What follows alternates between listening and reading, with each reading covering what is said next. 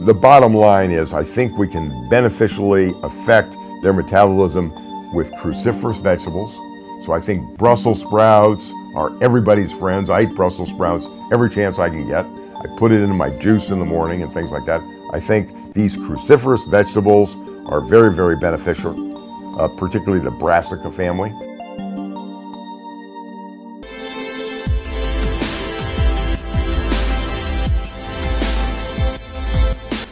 I'm fortunate to interview Dr. Terry Grossman, preventative medicine specialist, anti-aging doctor, and we're going to start off with the topic of estrogen metabolism and its impact on both women and men. So, Dr. Grossman, what have you seen in your practice? And I know you've had a great opportunity to review some really important factors in terms of this problem we call estrogen dominance and the toxins related to that. What is it that you're using in your practice? And is it true, have you heard this fact, that not only the xenoestrogens, the pesticides, the cosmetics, the fire retardant in the beds, but the sources of bottled water, even fish has PCBs that are estrogen-like mimics. Now we're finding out that meat, chicken, fish, turkey, these are very highly hormonal animals, even if you don't inject them with hormones. So we might get almost 10,000 times more estrogen in our body exposure than at any time in history. Is that a probable fact? And what do you do about this? And what are the side effects of all that estrogen? Well, as time has gone along, I have become less and less of a fan of estrogen in all of its forms. Whether it's xenoestrogens from plastic bottles, from pesticides, from any of the things that you mentioned before, or even from a man or woman's own production, endogenous production. And I think that in youth, estrogen has a lot of value, particularly for women, in terms of maintaining their femininity, in terms of maintaining their memories. I think it's good for their hearts, their bones. But as people get older, it seems as though the good Lord likes to play games on us and decides to say, okay, we're going to take the estrogen away from women and we're going to give it to men. So for most men over the age of 50, their estradiol levels are significantly higher than their wives. Wow. And where estradiol may have value later in life for women, and I'm not even sure that it does. It may be that we should be looking at other hormones like progesterone and testosterone for women later in life, but in men, it's an absolute disaster. And we're seeing an epidemic of elevated estradiol levels in men, where I think you'll agree with me, optimal levels we measure like 20 to 30, say. Correct. And if we can keep our estradiol levels in that range. In the blood levels, I think that, estradiol does have value for men. I think it has bone effects. I think it has memory effects. I think it helps calm us down. I think it really does have some good effects. But so many men have levels 50, 70, 100 and higher. This is a risk factor for the epidemic of prostate cancer in men and estrogen dominance in women. I mean, I think women who have a lot of estrogen that's not mellowed out by other hormones like testosterone or progesterone, where they're estrogen dominant, that's why we're seeing this epidemic of breast cancer in women. So I think that we're swimming in a world of estrogen from many sources, and I think it really creates a lot of problems for us. And the two biggest hormone-related cancers, breast cancer in women and prostate cancer in men, can be laid at the feet of estrogen dominance. Yes, and there are some scientists that suggest that estrogen and its harmful metabolites sometimes plays a role in almost all types of cancer. We're not just limiting it to just what we normally call the estrogen dominant cancers, the prostate and breast. So with that understanding, what approaches can we take to detoxify, literally help these estrogens, these harmful estrogen metabolites, to go through their pathways and excrete out the body into safer forms? Well, I think anything that we can do to cause detoxification makes sense. So, these type of metabolites come out in sweat. So when we exercise, we sweat them out. When we go into the far infrared sauna, we sweat intensely. We get rid of these things. We obviously want to avoid the ingestion in the first place. So drinking water from glass bottles instead of these plastic bottles, avoiding conventional chicken and things like that, avoiding all the plastic wraps in our foods is, obviously it's impossible to do that completely, but to the degree that we can do, I think it's beneficial. And then, using, supplements, I think can be valuable. What are your favorite supplements and herbs that you've seen target estrogen dominance and help to resolve or reduce the risk of these problems related to estrogen dominance? Well, it's actually pretty complicated. Estrogen isn't just estrogen. We have 2-hydroxy and 16-hydroxy and 4, all of these metabolites. So there's probably more than 40 different estrogen metabolites. Yeah, it's actually pretty complicated, more than I understand. But the few that I do understand, the bottom line is I think we can beneficially affect their metabolism with cruciferous vegetables. So I think Brussels sprouts are everybody's friends. I eat Brussels sprouts every chance I can get. I put it in my juice in the morning and things like that. I think these cruciferous vegetables are very, very beneficial, particularly the brassica family. But then you have certain supplements, like the first one was I3C, indole 3-carbinol, and then a cousin of that, DIM, diindomethane. I think these are very, very beneficial in changing the balance of estrogen, both lowering the levels and changing it from the toxic forms to the less toxic forms. Yeah, Dr. Edwin Lee, endocrinologist, states that he uses DIM and it's like pouring water. He uses it consistently with all of his patients. And of course, there was originally debate, is IC3, indole 3-carbinol better, or is DIM, diindomethane better? And we looked at it. The answer is both. Both, exactly. Yeah, so I yes, like that. yes, the answer. So take both of them. Right. And so when you're looking at that, once you detoxify the, say, 16 or the bad hydroxyestrone to the good 2-hydroxyestrone, there's still more pathways to usher it through, methyl groups, correct? Right. And now that we're beginning to do genomics testing on patients and looking at this COMT pathway and the other, it's actually pretty complicated. We don't understand it fully, but we're getting a better idea. But we can look at the bottom line and we can come up with effective detox strategies that people can utilize. Because I think that we really need to reduce this sea of estrogen we're swimming in.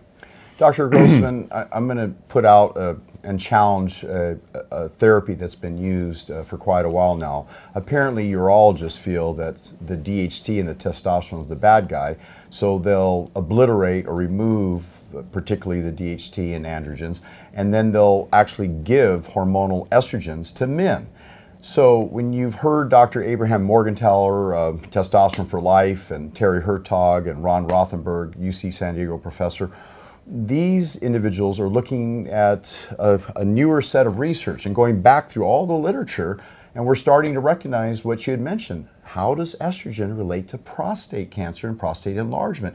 And why would you even give estrogen to a patient who has already a problem with estrogen dominance? Yeah, this is a complicated issue, but there was actually, he wasn't even a physician, he was a mathematician from the University of Chicago, a guy by the name of Ed Friedman. And he wrote a book in the last couple of years called The New Testosterone Cure.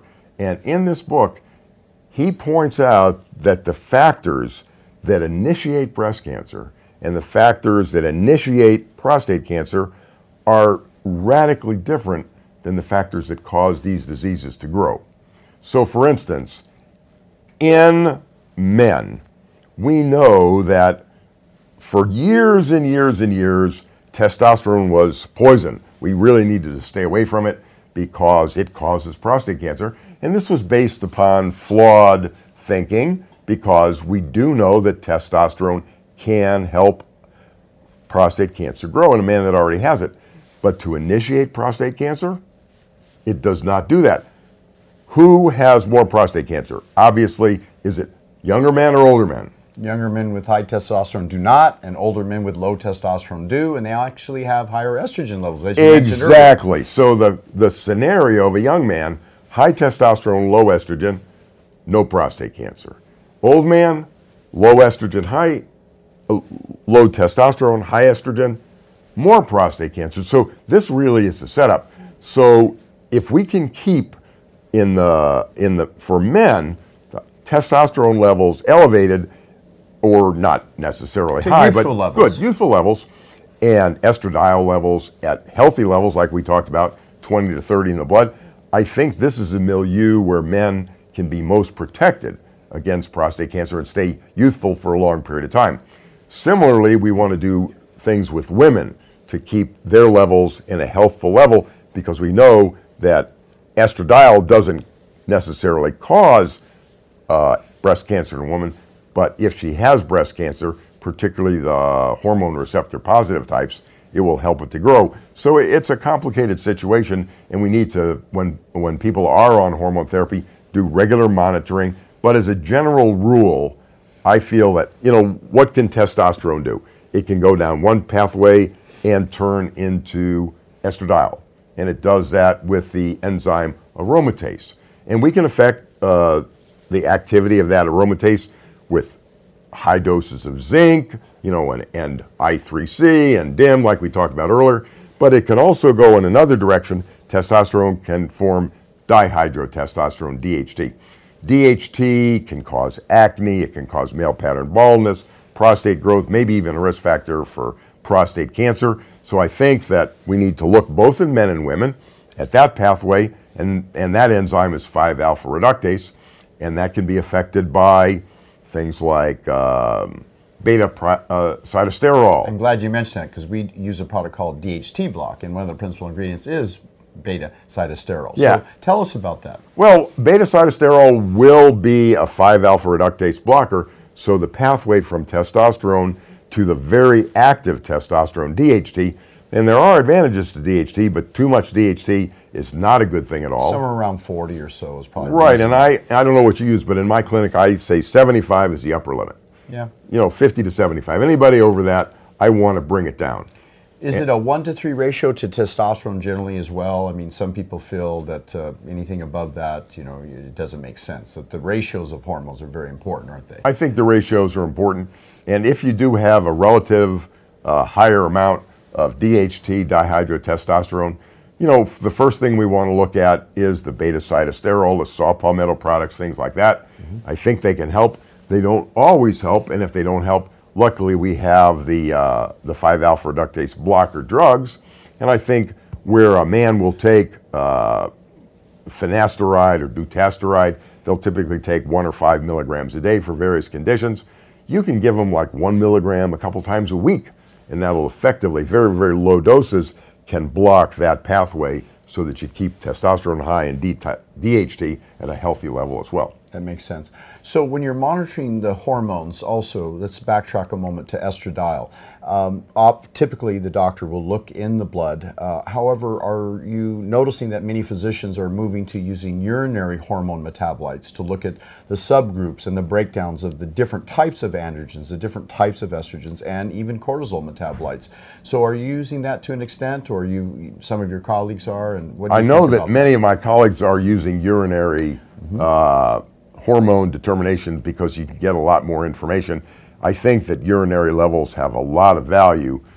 Personally, I think that patients prefer it if you can just get a blood test, but if it's a complicated situation, I think that doing the 24-hour urine collection can give you more information and you can really zero in on it. And now there's the 4.4 collection, just pee on a little cardboard morning, midday, afternoon, evening, so they don't have to collect it for 24 hours and then send that off, and we're getting some pretty accurate reports back comparable to 24-hour and actually more of a interval, like with cortisol, as you know, changes throughout the day. So now you've got 4-point cortisol like you would 4-point saliva. Right, no, that would be very, very, very good, because now that you mentioned cortisol, I think that fundamental to so many diseases that we see is excess stress.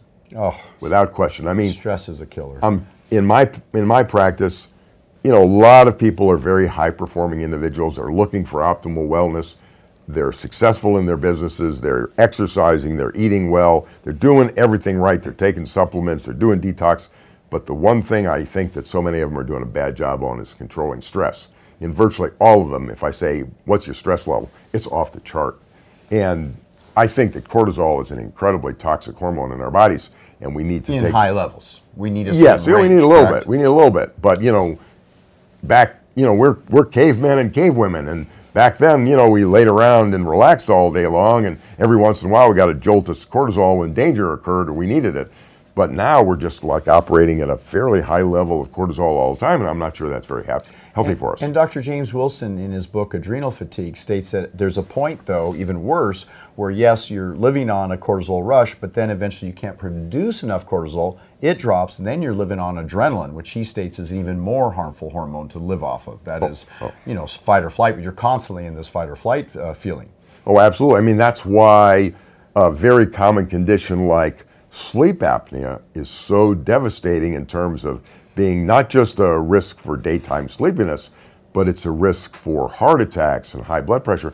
Why is that? Because when you sleep at night and stop breathing, characteristic of sleep apnea, which I think affects close to 25% of the adult population, your heart rate slows way down during this period of time. What gets things going again? It's a jolt of adrenaline. So you're just like constantly giving yourself these jolts of adrenaline through the night, which is very toxic for your heart. So you're right. This all started from the 4-point testing. Mm-hmm. When we do the adrenal stress index, we look at, typically salivary levels, because no one wants to do blood 4 times a day. And healthy people, which is so rare when I do the tests, will start with very high levels in the morning, drop by about half at lunchtime, be relatively low at supper, and then by bedtime be almost nothing. This is the normal curve. But I doubt that 1 in 5 patients that I test has anything like that. Most people, they're almost flatline. Or what if they have initially very major difficulty getting up in the morning and their cortisol levels are measured extremely low, below optimum levels, and they barely start to pick up in the afternoon as they raise towards the evening, then they're kind of night people. They're finally coming awake, and they stay up too late, and then it starts a vicious cycle all over again. So according to Dr. Edwin Lee, he's stated that adrenal fatigue really does exist. Many endocrinologists deny that it exists. But apparently the evidence is starting to show that people do have chronic fatigue, and oftentimes related to poor adrenal function. Right. I think that the problem with conventional endocrinology thought is they're very black and white. Things are, they look at the normal levels of testosterone, and they'll say, okay, it's 348 to 1198 for men. If your level is 351, you're normal, nothing to worry about. Whereas most men who have a testosterone level of 351 do not feel very good. And they'll do the same thing with cortisol. They don't believe in what we refer to as hypoadrenalism, which affects so many people because they're stressed out for so long. What they do believe in, it's the same white or black idea. Either you have Cushing's disease, you have adrenal fatigue, or you don't. Whereas I think us in or you have Addison's, Addison's extreme, or whatever the case, whatever disease you may have, it's you either have the disease or you don't have the disease. And for us in complementary medicine, we like to look at the grays. And so many people, they don't really have adrenal fatigue, Addison's disease, but they do have, adrenal letdown. It just doesn't work as well as it should. And I think these people, normally it should be high in the morning and then go down through the day. You mentioned a case where it's low in the morning and it goes up at night. I think for people like this, they could take some natural slow-release cortisol or licorice extracts or things like that in the morning to boost the levels, to not so much to treat the condition as much as to rest the adrenals. So the adrenals can go to Hawaii and take it easy for a while. And after about 6 to 12 months, they'll get better. And the other thing we can do is, if they're upside down and the levels go up at night and they're night owls, is use things like light boxes or exposure to sunlight so that people can kind of reset their circadian rhythms. I think both are good. That makes sense. And of course, when you look at the use of, say, thyroid glandulars, we know that's effective for thyroid, adrenal glandular, pituitary, thymus. Again, Dr. Wilson stated that about 80% of the glandular with tracers ends up in the actual organ to rejuvenate that organ. he believes that you can actually repair these organs in those people with chronic fatigue and extreme distress disorders. So when we're looking at that toolbox, echinacea, ashwagandha, some of the silymarin for the liver, and DMG, dimethylglycine, in the adrenal cortex. How do you feel about the intervention with these herbs and some of the glandulars? Well, I think that they make a lot of sense. I think you're right. An additional problem that is incredibly common among our patients is fatigue. Particularly, not just, fatigue itself, I think, is a presenting complaint for perhaps a majority of patients that come to see. Vast majority. Yeah. And then chronic fatigue syndrome, which is a devastating illness affecting up to 8% of the population at large. And these people are trashed. They can't work. And coffee doesn't work for them. It makes it worse oftentimes. They really are in bad shape. I like to follow, Dr. Teitelbaum's protocol, which he calls SHINE. And the first thing he works on is help people get quality sleep. And then the second thing he works on is hormones, which we're talking about, inflammation and infections, nutrition and exercise. So with the hormones, I think that for all of our patients with fatigue, particularly those with chronic fatigue, we need to look at all of the different hormones. The endocrine hormones that you mentioned, the sex hormones, so the testosterone, the estrogen, the progesterone. We really need to look at the thyroid hormones.